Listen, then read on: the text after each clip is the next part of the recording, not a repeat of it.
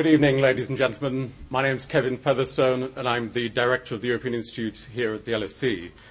Let me begin by welcoming you all to tonight's lecture. This lecture is the first in a new series. The European Institute at the school is collaborating with FT Business to host this new series.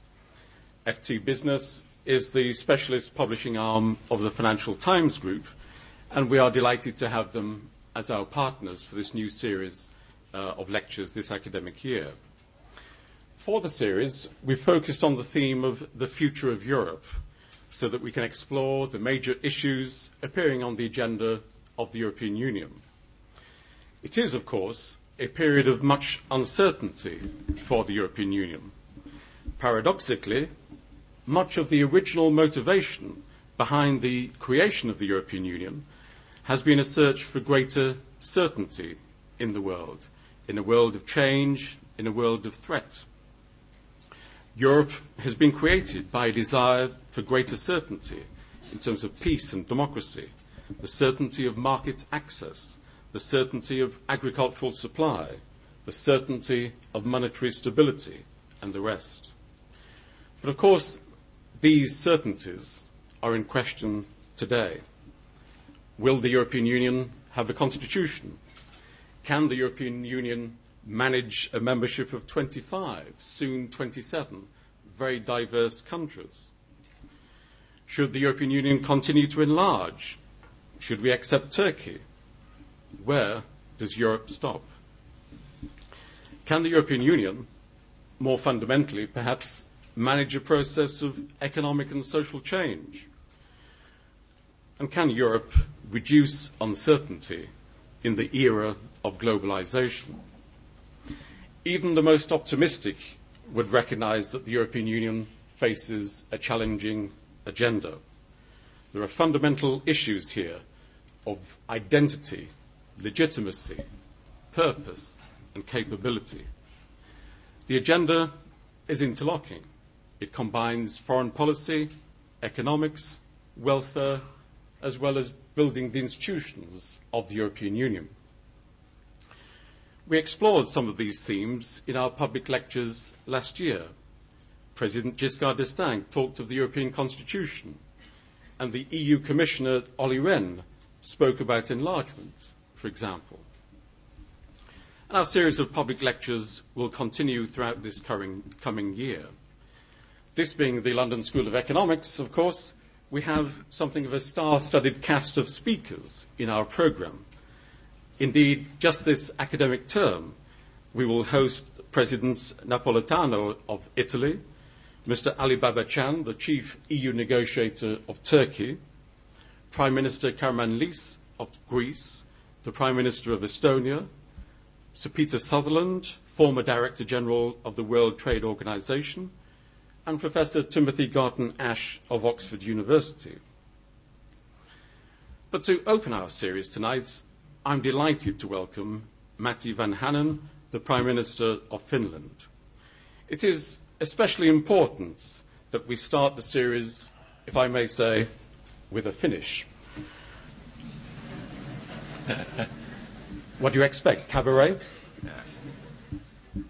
It is important that we start with a finish. As Finland holds the presidency of the European Union, Matti Vanhanen is the leader of the Centre Party in Finland, and he's been Prime Minister since June 2003. The Finnish presidency began in July, and it ends this December. Like many EU presidencies, it has been forced to react to unforeseen events. The crisis in Lebanon again challenged the ability of the European Union to speak with one voice on the international stage. Prime Minister Vanhanen recently told the Finnish Parliament that the EU had both the obligation and the opportunity to exert, quote, a decisive influence in the Middle East peace process. Like many, the Prime Minister has argued that the EU punches below its weight in international affairs. The Union, he argues, needs to match its foreign policy objectives with its resources. As President of the European Council, Prime Minister Van Hanen will host 2 European summits. The first, indeed, will be this month, an informal meeting of the European Council, and he has placed 3 major items on the agenda: innovation and the need for Europe to convert innovation into economic growth, energy, and in particular Europe's relations with Norway, Russia, and Algeria, and illegal immigration, especially in southern Europe. Later in December, the Prime Minister will host a more formal European Council meeting in Brussels. Top of that agenda are likely to be issues of enlargement, especially Turkey and the rest of the Balkans. Europe, he has said, is more than a matter of values, more than a matter of geography. It is a matter of values, values more than geography. All of these aspects give us plenty to discuss this evening. But tonight's lecture has a particular focus. It is the European Union and globalization. Nowhere, perhaps, is the theme of the uncertainty facing Europe more important than in relation to globalization. As usual, there will be plenty of time to ask questions after the lecture. I've been asked to announce that the lecture will indeed be recorded and made available online for your consumption as a podcast on the LSE website. And also, during the lecture, during the questions and answers, I'm asked to repeat any questions from the audience for the benefit of those with hearing difficulties. So there will be plenty of time for the discussion afterwards. But first, to open our new series of public lectures, please give a very warm LSE welcome to the current President of the European Council, the Prime Minister of Finland, Matti Vanhanen.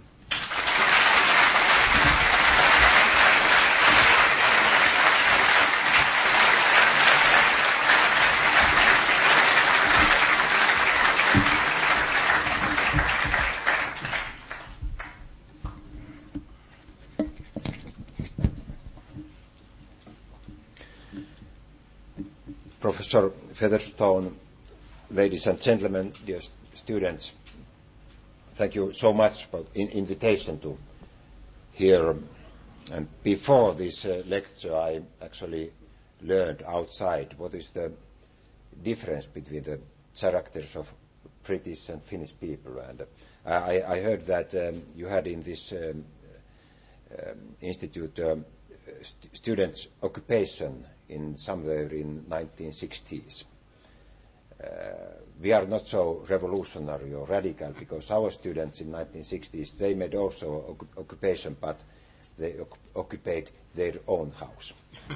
So there is a small difference in the radicalism of students.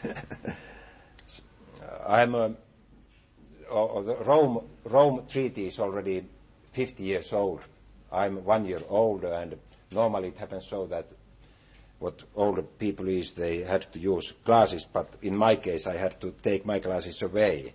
Nowadays I see the text better without glasses. But ladies and gentlemen, it is a great honor to be here at the London School of Economics. It is actually quite a humbling experience to speak to you about globalization. This institution has been at the cutting edge of the intellectual debate on all the important subjects of our modern age. I feel that I should be the one sitting in the audience listening to what you have to say. Ideas are global. They travel fast and influence the very foundation of our societies. But in this age, the era of globalization, we must also recognize the very fundamental role of economics in shaping our world. I'm no Marxist, but I think that Karl Marx had a point when he said that economy and economics rule. They are that drives our world forward. My theme for this lecture is the European Union and the challenge of globalization. The founding fathers of the Union had the war fresh in their minds. However, from the very earliest days, economic motives have played a central role in moving European integration forward. I think that it is fair to say that European integration is Europe's early answer to globalization, even though the Union predates our recent preoccupation with globalization. Earlier globalization manifested itself in the shape of multinational corporations. As I remember, this was the debate in the 1970s. How are the nation states to survive as effective actors in the age of the global corporation? European integration as a political project made sense. If companies operate across borders, so should governments. Governments should pool their resources and sovereignty cross-border, if only to remain effective in the face of international companies. Globalization, as we know it today, as a truly worldwide phenomenon, was the result of the unprecedented opening of emerging economies to trade, investment and technology, a clear shift in the intellectual landscape with the end of the Cold War. Foreign investment on a global scale has made competition and production truly global. For instance, in Finland, we are seeing jobs and production move at an ever faster pace to low-cost countries and markets, especially China. And we cannot be complacent and console ourselves with the thought that only low-value, added-value jobs are at risk and that we, as affluent economies, will keep all the goodies. China and India are producing engineers and scientists by the million. Emerging economies are even more attractive as locations for research and development. Many activities which have been considered the preserve of the developed economies may move away to distant locations. Globalization places huge demands on our competitiveness. There is no hiding place, no shelter from competition. This needs to be recognized by all. The days when we could contemplate visions of a fortress Europe, a haven protected from global winds, is long past. Isolation and economic nationalism do not work in the world economy today, not if we want to remain at its prosperous forefront. But this needs to be said as well. Globalization is a challenge for us, but it is not a threat, nor an immoral or evil development. Globalization can be a force of good, and it has brought benefits to many by lifting people out of poverty. We are witnessing this in China, India, and many other places. As I have said on numerous occasions, globalization has been the most effective development aid project in the world. Ladies and gentlemen, what is the European Union to do about globalization? As I said, we cannot afford to ignore it, nor should we think about building higher walls against the world outside. Such responses may be understandable in a way, but they simply would not work and would actually condemn the EU to a vicious circle of lower growth and diminishing prosperity. The first thing we can do is to cultivate our competitiveness, devote our attention to remaining competitive and improving our standing. And here we should keep in mind that the real underlying competitiveness competitive strength of the EU is the internal market. This market, by many counts the largest in the world, provides European companies with a strong home market and tough competition, essential sparring partners that help keep them fit for the global market. Tough competition at home serves as a springboard for global success. Therefore, one essential measure for European competitiveness is to take the single market further, improve it and enlarge it. For instance, a real internal market in services is crucial for Europe. Services are a vibrant sector with strong growth ahead. European companies cannot compete on the global stage if they lack the necessary foundations which only a European internal market in services can provide. Britain is a very positive example of the importance that international services, like financial services or creative industries, can have for Europe. And many services have the added advantage that they need to be produced locally, which means jobs. Care, for instance, cannot be outsourced to foreign locations. The Lisbon strategy is designed to give focus on our efforts to become more competitive. We need to make tangible progress. To this end, the Finnish presidency will organise an informal European Council in Lahti, along the same lines as the successful Hampton Court meeting last autumn. I feel that this kind of informal discussion among leaders is a very useful way of taking things forward. I am glad that Tony Blair took this initiative during the UK presidency, a good idea which I am now copying. I hope Tony won't mind. At Lahti, we will focus on innovation policy, because our capacity to innovate is really at the very core of our competitiveness. Companies innovate, but public policies at EU and national level set the scene for companies to realise their innovation potential. As I said before, we cannot compete with cheaper labour, nor can we take shelter from ever-toughening competition. Instead, we need to move further up the value-added chain in the world economy, find new products and new ways of making them. For this, we really depend on having an effective innovation policy that not only encourages innovations, but also turns them into cutting-edge products. Companies that are world leaders in their field, and above all, good jobs for our workers. Europe's real challenge is to create a policy mix for innovation that helps translate investment in knowledge into successful products and services. I know that innovation is hardly a crowd pleaser.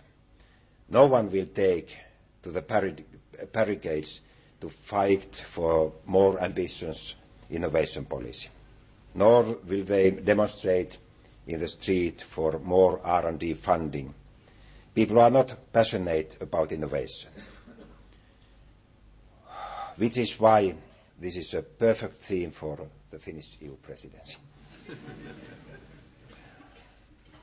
As part of the Lisbon strategy, the target for research and development expenditure has been set at 3% of GDP. This reflects an important commitment to improving innovation financing. I believe that if we were to reach this target, it would mean an additional R&D investment of some 100 billion euros annually. So 100 billion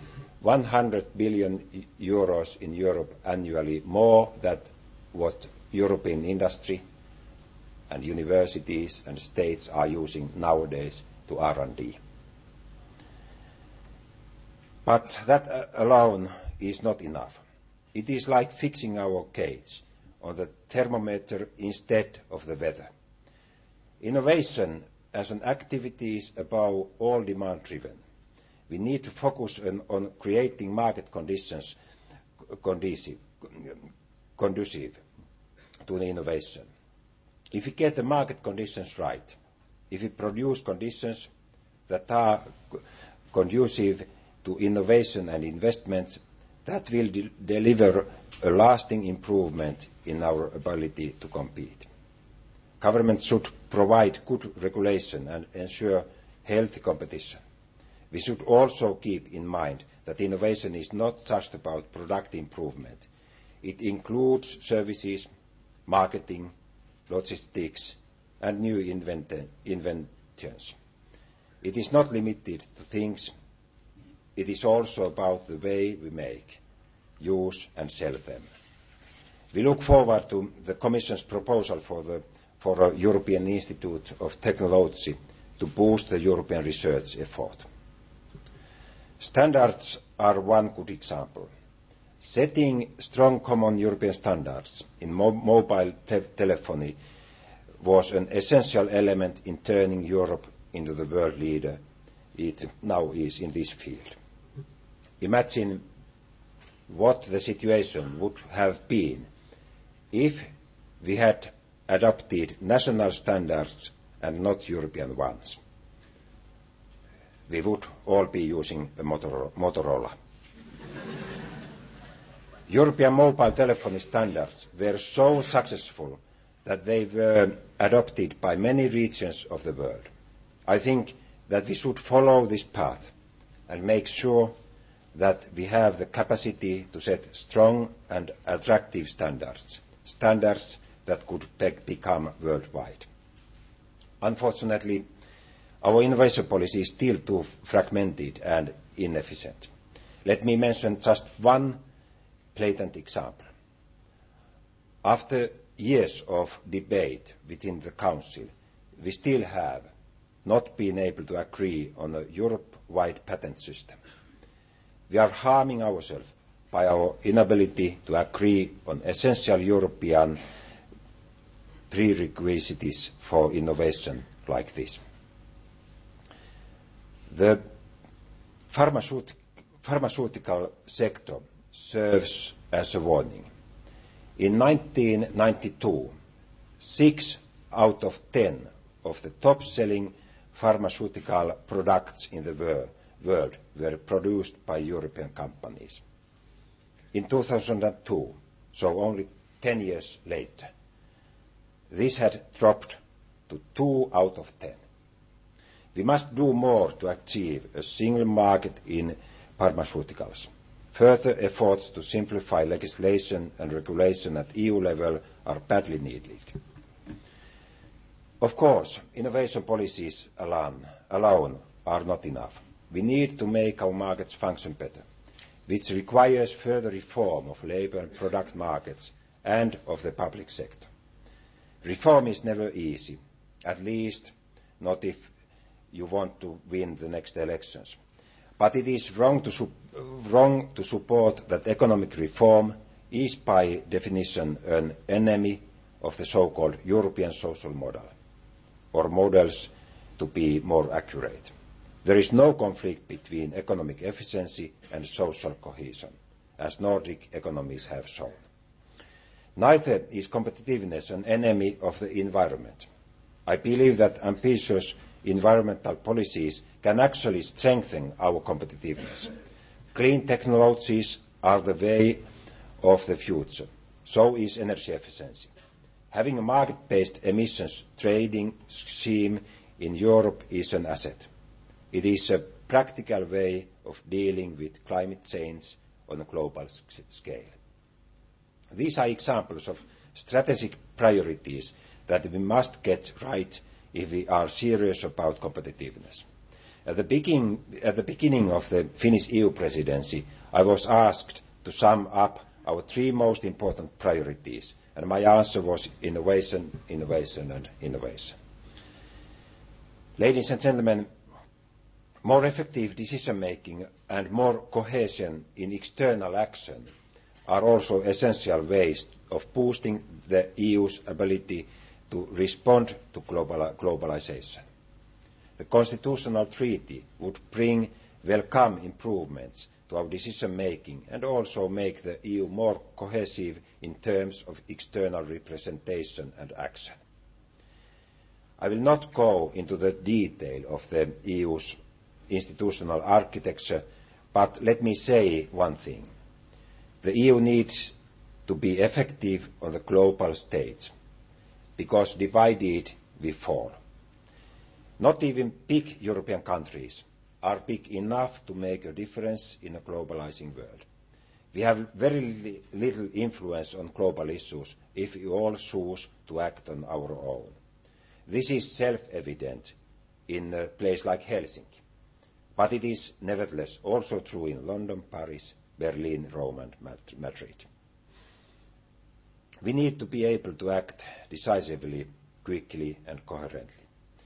The Constitutional Treaty would provide many improvements, but we are not condemned to inaction without it.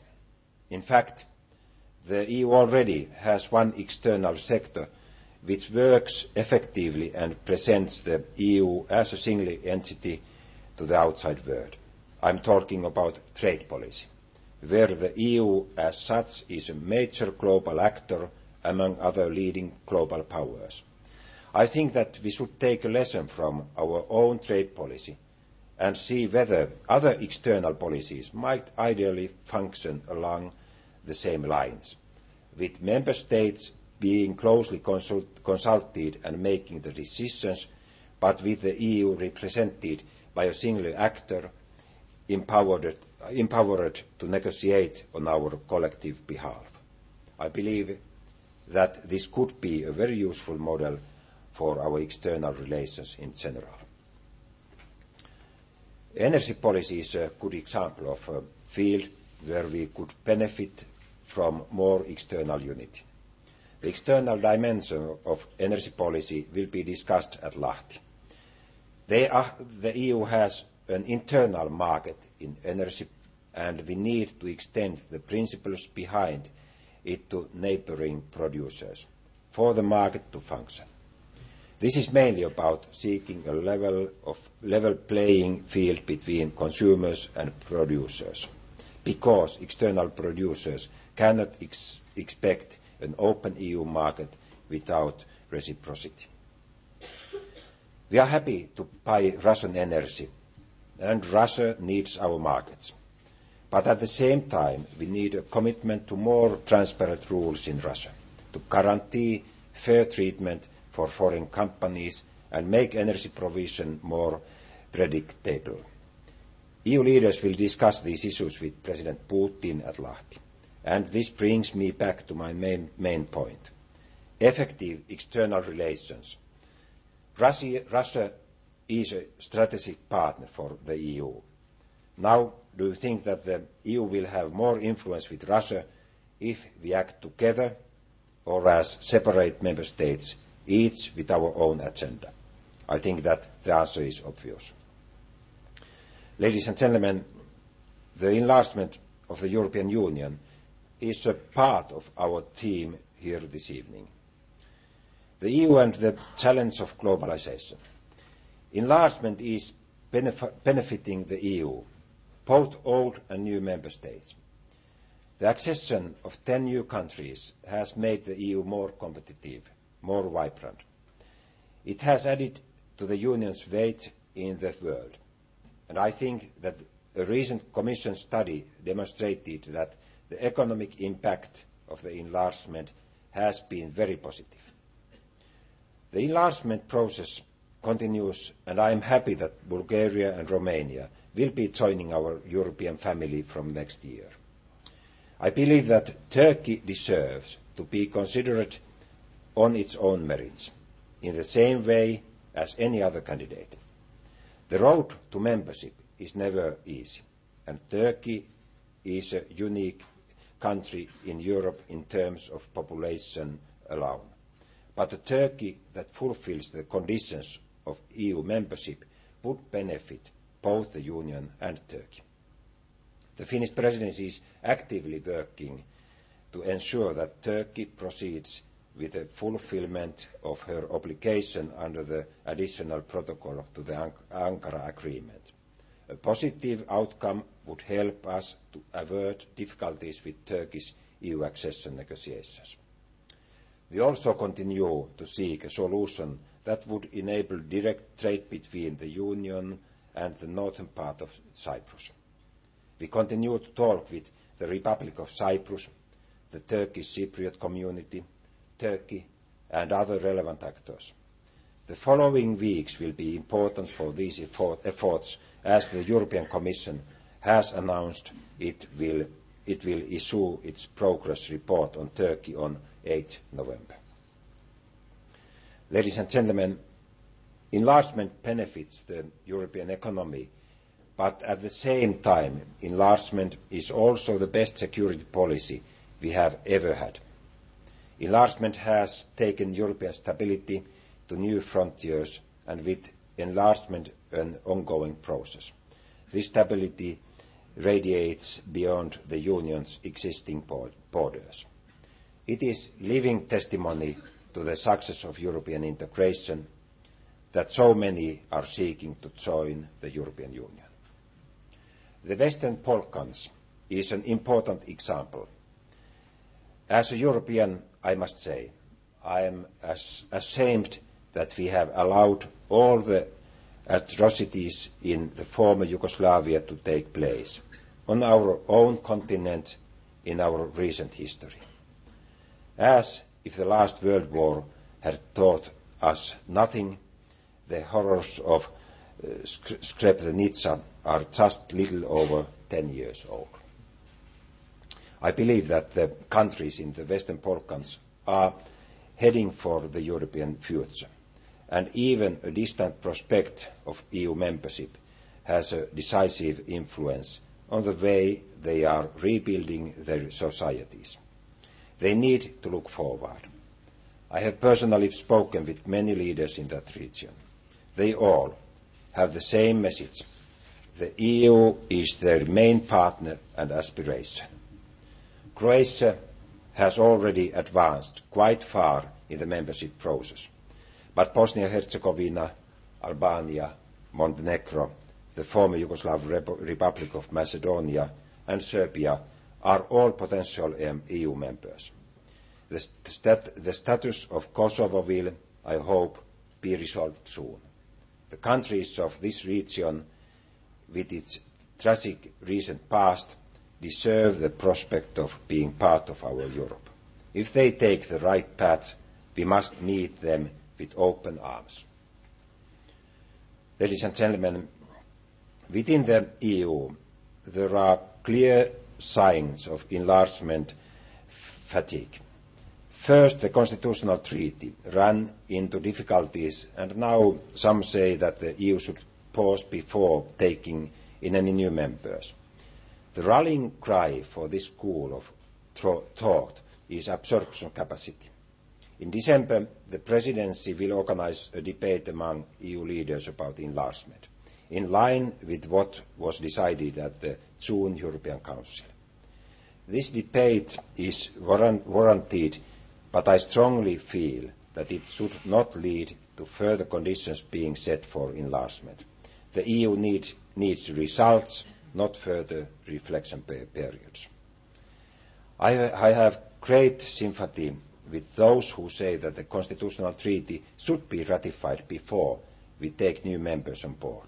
So it should.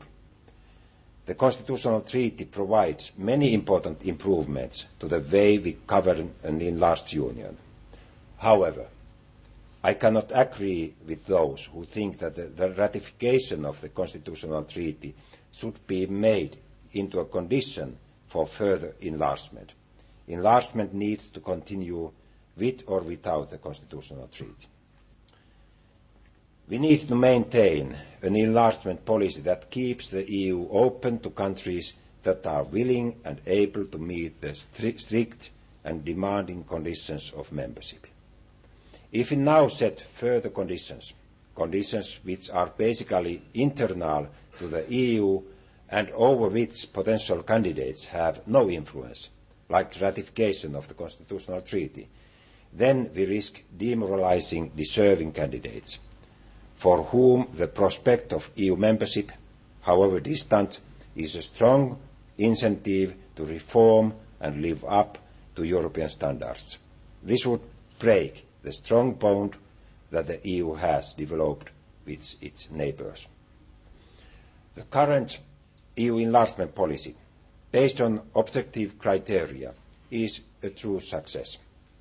The latest enlargement was a huge leap, taking in 10 new members, but its impact has been very positive. The EU has not come to a standstill, as many opponents of enlargement predicted. I sincerely believe that Europe will benefit greatly from carrying on with enlargement. I hope that the December debate on enlargement will cement our common understanding of the policy and strengthen the consensus on enlargement.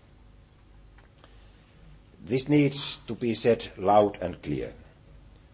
The EU must not set new criteria for enlargement. The EU has acted as a beacon for European nations and have emerged from the shadows of the Cold War, a beacon that has encouraged both reform and modernisation. If the keepers of that beacon prevent it from shining out, there is no knowing what course the ships will take in the darkness. Our difficult and dark past haunts us still. Just last week, I met Carla Del Ponte, Chief Prosecutor of the International Criminal Tribunal for the former Yugoslavia. She told me how far criminals are still shielded from justice. Ladies and gentlemen, let me finish my speech by making a few comments about Britain in Europe. Clearly, Britain is a leader in Europe. The British EU presidency a year ago managed to resolve many difficult issues that are crucial for Europe. For instance, opening accession negotiations with Turkey and agreeing on the next financial framework, never an easy task. At the same time, Britain is known for having its way of thinking about many things, things that most other EU members take for granted, like Britain not being part of Schengen, the EU's passport-free zone, and especially staying outside the Eurozone and keeping the pound. Meanwhile, we have had the euro in our wallets for less than 5 years, yet using it seems the most natural thing in the world for people from Finland to Portugal. We had a debate in Finland about joining the euro. Many felt that the Finnish economy would not perform well within the Eurozone, for example because our economy follows a cycle that is perhaps more in tune with the United States than many other EU economies. However, sceptics like myself have been proved wrong by our initial experiences. Finland had an unstable currency and punitively high interest rates in the early 1990s, not unlike Britain at that time. And being in the euro has brought unprecedented monetary stability for Finland. It is actually one of the underlying factors in our current strong economic performance. I think the early 1990s demonstrated that having a bigger economy like Britain's is no insurance against monetary instability. Britain has a strong economy and a well-managed monetary policy outside the Eurozone. I have no lessons to give here. However, I feel that the euro has been one of the EU's success stories in terms of globalisation. Our companies have benefited from monetary stability, and using the euro has removed one big practical obstacle to trade and economic activity within the Eurozone. The euro is a success. It is not my place to make a judgment about British entry, but I can say that if Britain decides to join it will be a welcome member. And I'm, and I'm not saying this just because all clubs are happy to welcome wealthy and popular members.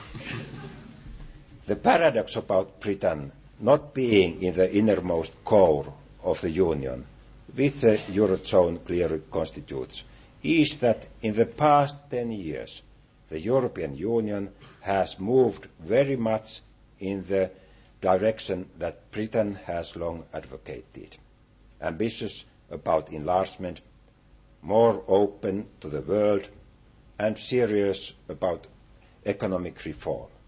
Britain clearly belongs in the political core of a union that holds these convictions close to its heart. Thank you very much indeed.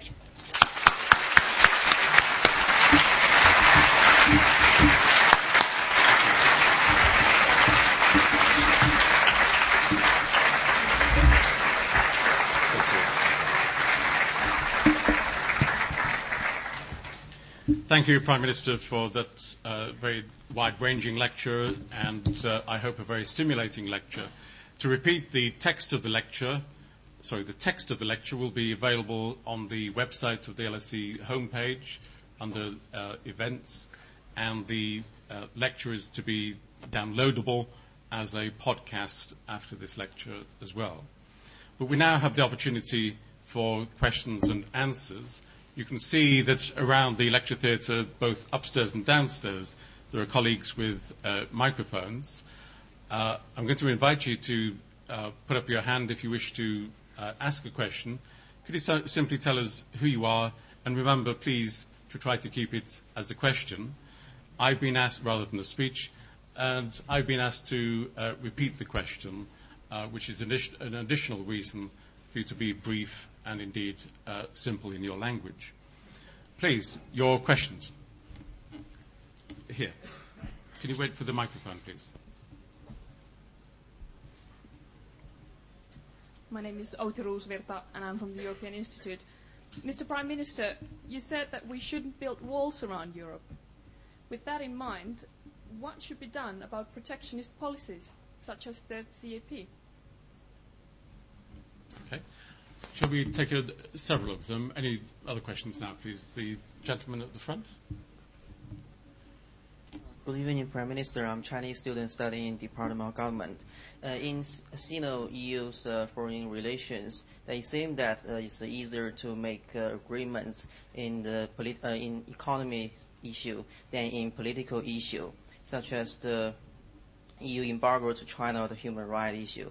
So I know it depends on specific issue, but in general speaking, do you think that China lacks the effective negotiator or lack the person who know EU system well is the cause somewhat affect the communication between the China and the EU? Thank you. Thank you. And the lady in the center, please.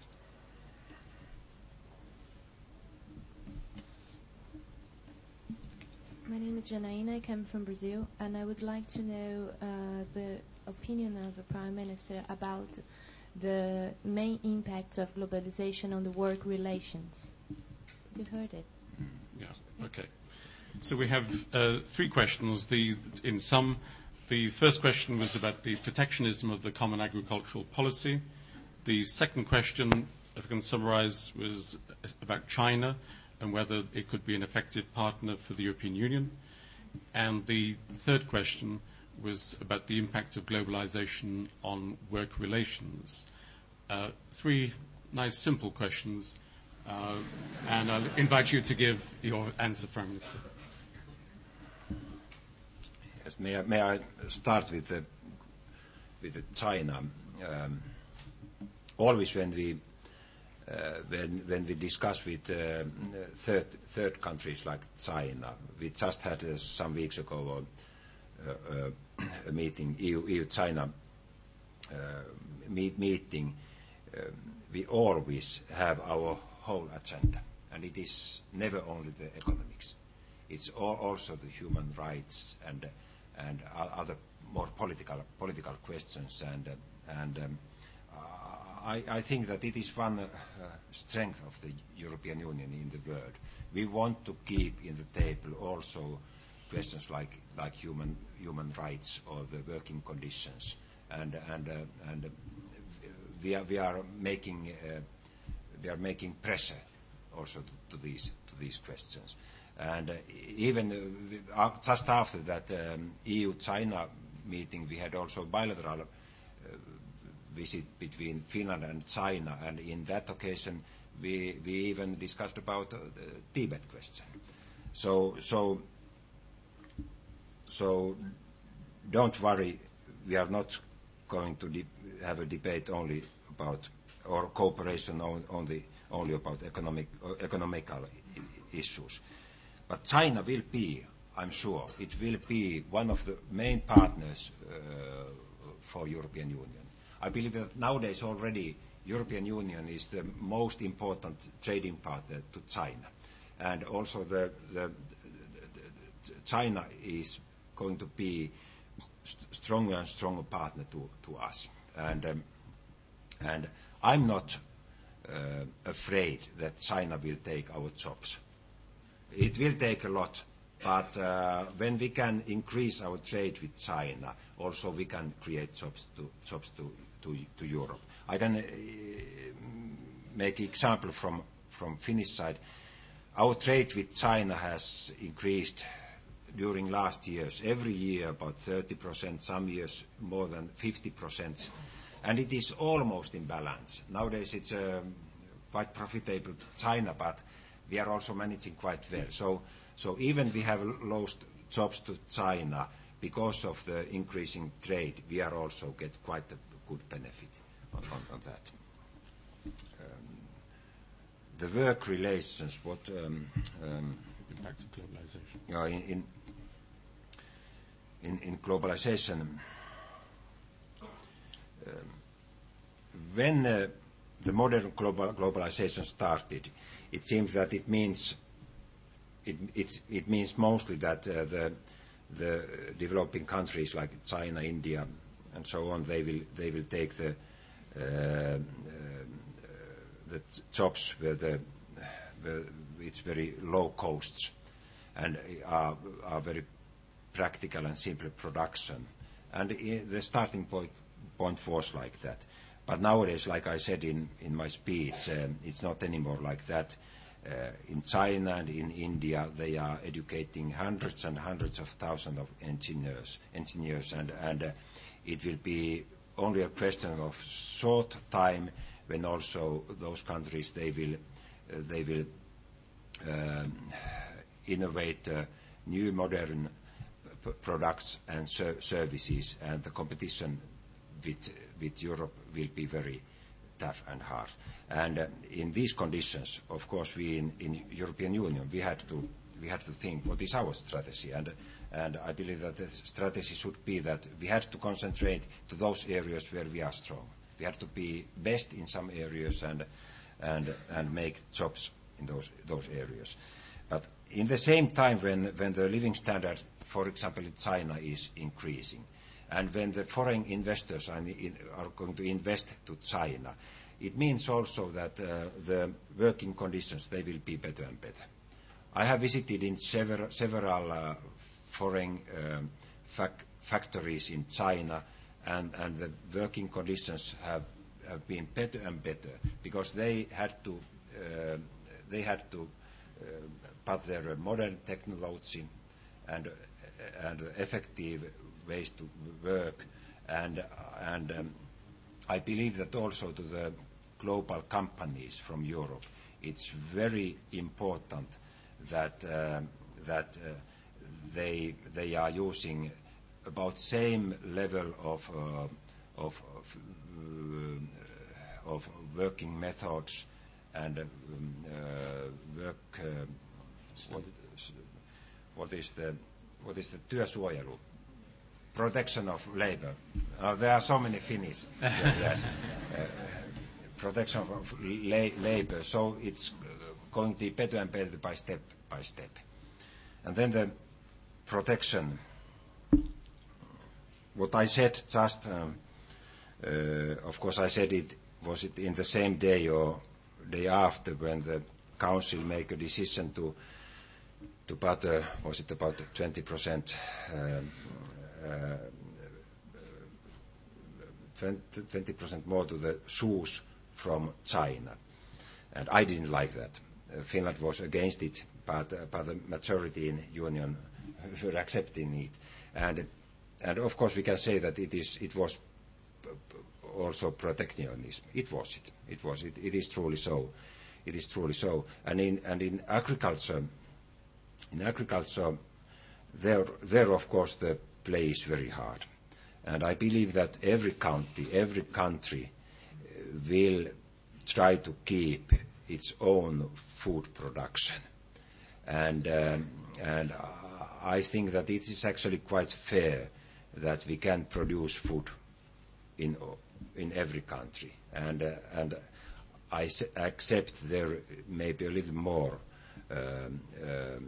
limitations so that we can save that. But this question of agriculture, it is the most difficult in the Doha round, and EU has its own negotiating mandate, and we are not having any plans to change that mandate. Thank you. Time for some more questions. We'll take the gentleman slightly further back in the centre here. The one, yes, you, sir. Thank you, Prime Minister. My question is, you've couched your whole talk in terms of the European Union and developing countries in the challenge for globalization. You haven't mentioned, I don't think, either Japan or the United States. Are these competitors or are they collaborators in the challenge as you see it? Thank you. The lady here in the grey. Hi. I had a question regarding globalization and your opinion of the European Union. Globalization, you said, is one of the most effective aid projects in the world. It also provides wealth generation for lesser developed countries and developed countries. What responsibilities do you think the European Union has as a trade partner, but also as a set of more developed countries in this era of globalization? Thank you. And the chap just next to you now, please, on that row. Good evening. My name is Dimitri. Mr. Prime Minister, what is your view on the further economic integration of the new 10 EU members and Romania and Bulgaria? Do you think they need to undertake any further economic or social reforms, or they are already living up to EU standards? Thank you. Thank you. Okay, we've got 3 further questions. The first about Japan and the United States. Essentially, are they rivals or partners for the European Union? Secondly, the responsibilities of the European Union in relation to the third world, developing world, the European Union as a trade partner.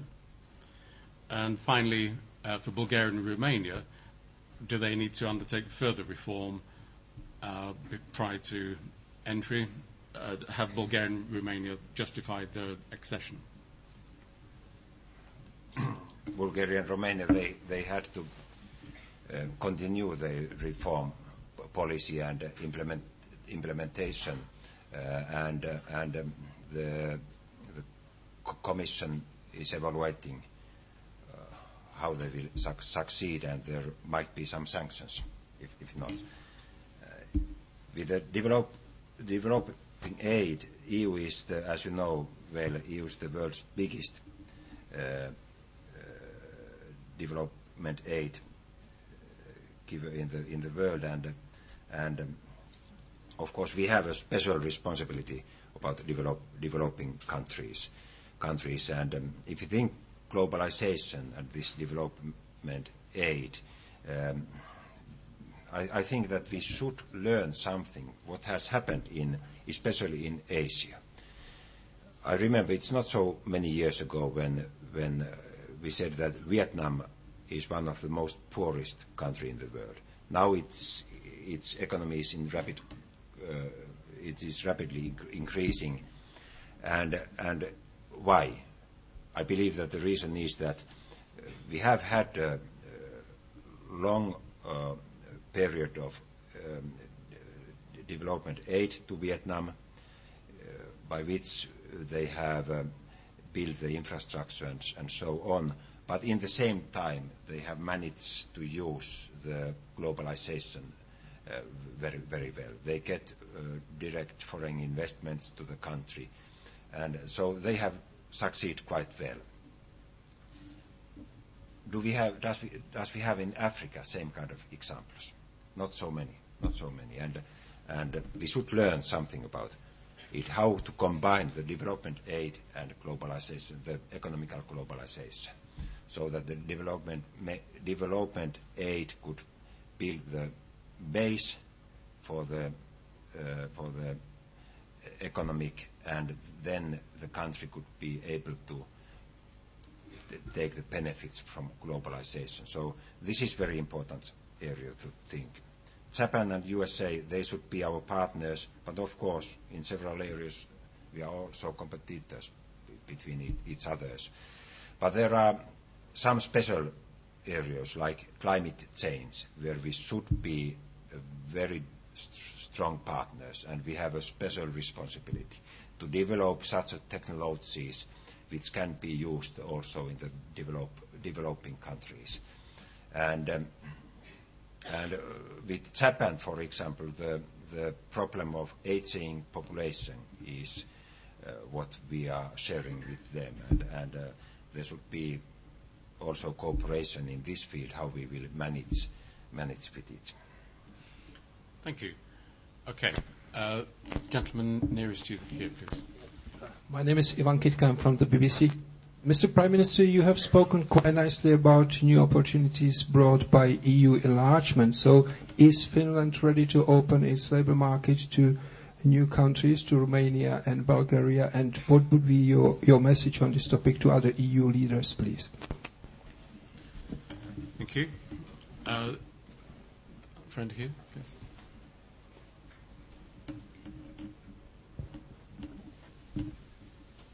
Mr. Prime Minister, my name is Eddie. I'm a third year international relations student here at the LSE, originally from Sweden and Hungary. You mentioned that to keep our wealth and development in the EU, we should try stepping higher and higher on the value-added chain of world economy, innovation being an extremely important factor in that. However, given the recent very fast development in Southeastern Asia, economically and so on and so forth, and also politically, hopefully soon, what do you see any further steps that the EU will be able to take? I don't want to preempt, obviously, the big step we want to take within innovation, but what do you think could be the future there when Southeastern Asia and other parts of the world might catch up with us in that field? Thank you. And the lady at the back, please. Pekka Kiviniemi from Prime Minister, do you not think that, as you say, that the constitutional treaty and the ratification of that is almost as important as the enlargement, although it should not be done to hamper the other, but is it not possible that if we continue with the enlargement without ratifying the constitution first, that will become increasingly difficult? Okay. Yes. About enlargement and constitutional treaty, I'm only saying that we have now a reflection period with constitutional treaty. We don't need any other reflection period, and everyone realize that if we close negotiations with Croatia and Turkey, it would have a very serious consequences. Then about the rapid development in Southeast Asia and Europe, the world and the globalization, it is not zero-sum game anymore. I don't think that it has any time being, but it is not a zero-sum game. It is more win-win situation. And we should be very happy that Southeast Asia has such a rapid development just now, because also we get benefits of it. Our living standard and quality of life can increase when the world economy is increasing, especially if the growth of the world economy is based more and more with modern technology, which is using less natural resources and is more environmental friendly. And it seems that there is such chances that we will get more and more economical growth with a very environmental safety base. About the labor markets, yes, we will open labor markets also to Romania and Bulgaria in Finland. Thank you. The guy here nearest you. Hello, Mr. Prime Minister. My name is Esteban. I'm from Colombia, and I'm studying in the Department of Government. Again, in the issue of enlargement, you talked about the benefits of it, and you've talked about the need of a closer relationship with Russia. Would you then support an application of the Russian Federation to become a member of the European Union if they were ever to make one? I think Chelsea supporters think they already have. Okay. The gentleman right at the very front here, please.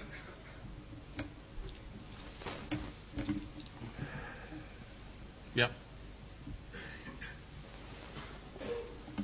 Prime Minister, you you mentioned about the shame of Srebrenica. Do you think the EU countries should spend more money on their defence? So more money on their armed forces? Armed forces. So that they could do something more than they did in the last situation. Okay. And can we take the lady here, please? Can you wait for the microphone, please?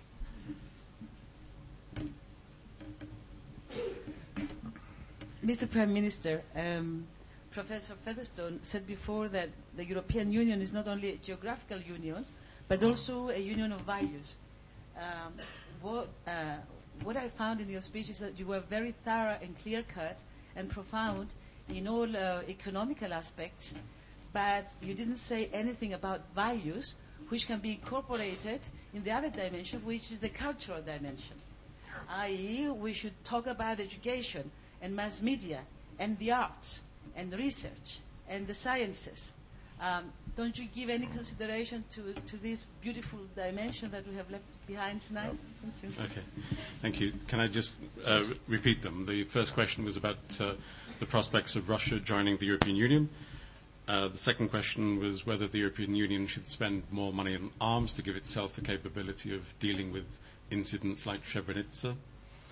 And the third question was basically, what does Europe stand for? Doesn't it also have important dimensions of culture, of education, and mass media? And these should be taken into account in our sense of the future direction. Yes. I thought that when Professor had the opening speech, I thought that he was copying my earlier speeches about values. Yes. About values. I think I said it without footnotes, actually. Yes, because of course to us and to me the Europe is the union of values, and it's also with enlargement that the principle is that we are open to those European countries which share our values and which can fulfill the union's criteria. So of course the values are most important. That's why we are living. That's why we are living. But unfortunately, to the title union and the challenge of globalization, and I had some time limits, I didn't open this question more. About armed forces, one result after what happens in Western Balkans only 10 years ago was that in Union we started to discuss what should be done so that also European countries and European Union could react more rapidly. And the result has been that in the beginning of next year we will have our first rapid reaction forces. And I know it well because Finland will take part to the first troops with Germany and Netherlands. And it is one answer. We had to have a better ability to react if something serious happens somewhere. And why we need these rapid reaction forces? Before we have had crisis management capabilities, but the warning time has been about 60, 70 days. Now with these new troops, we are trying to get the possibility to react with 5 to 15 days. If the Council can make with a unanimity a decision. So maybe not more investments to arms, but better functioning troops and better cooperation inside Union. And now we are ready. Now we are ready for that first step. And with Russia, I see that EU and Russia should be a strategic partners to each others in many fields, not only in energy policy, but also in other areas. And our aim is that in the November summit, EU-Russia summit, we could make a decision to start negotiations about a post-PCA agreement. It is one kind of basic agreement between Russia and EU, and maybe it is good to take this step first to get this agreement. Thank you. I think we have time for 2 more questions. So could we take the gentleman on the back row, please?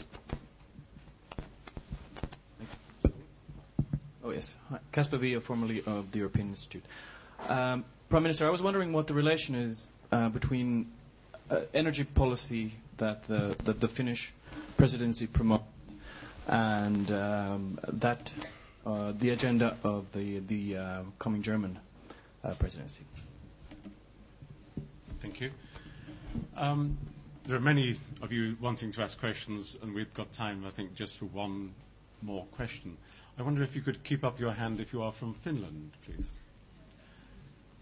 The lady here, please.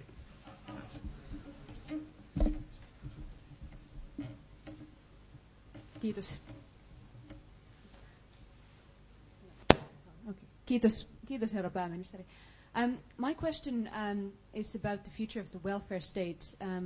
Globalization is considered a major challenge to many of the welfare states that compose the European Union. What are the kind of challenges brought about by globalization that the contemporary welfare states could not handle?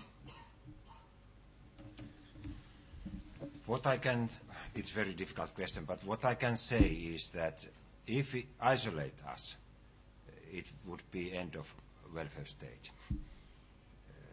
There is a strong interdependence between countries and companies around the world, and if we isolate us as a single country or only as a EU, I would be sure that we would fall down and we could not keep our welfare state. So I'm strongly believing to the open markets and to the cooperation around the world, and it will benefit also us if we Europeans concentrate enough to education. I believe that it is the key issue to Europe. In energy policy, during Finnish presidency, we will concentrate to the external dimension of energy policy. So it means that how European Union can speak with one voice with its neighboring areas, especially with energy producers. And there is a lot to do.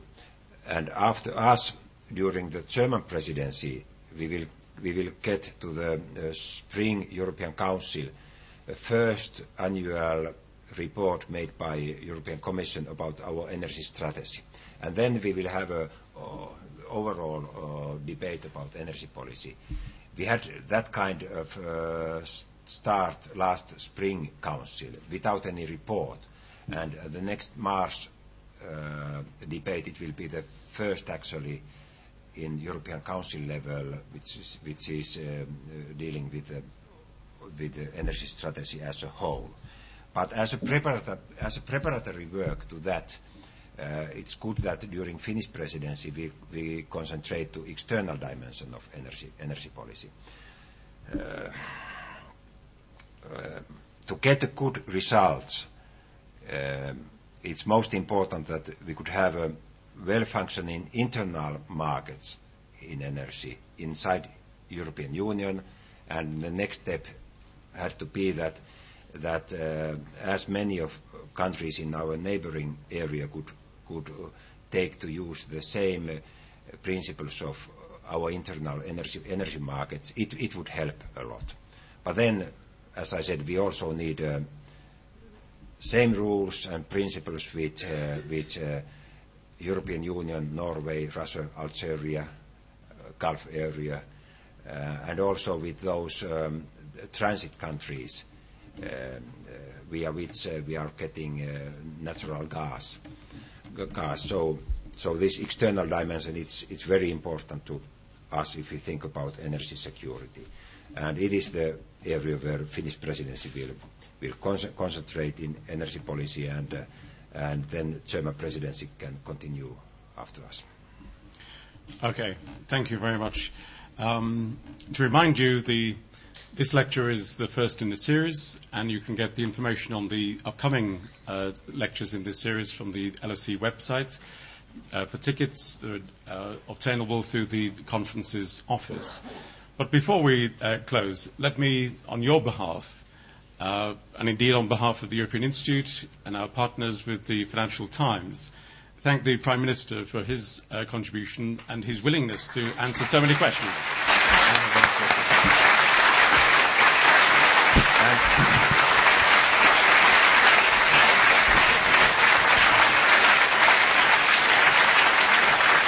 Thank you. Thank you very much indeed. But I have two questions to you, and this is a poll. Who of you are supporting the enlargement of EU, and the next voting is who are against the continuing of enlargement? First, those who are for the enlargement. Yes, okay, and who are against?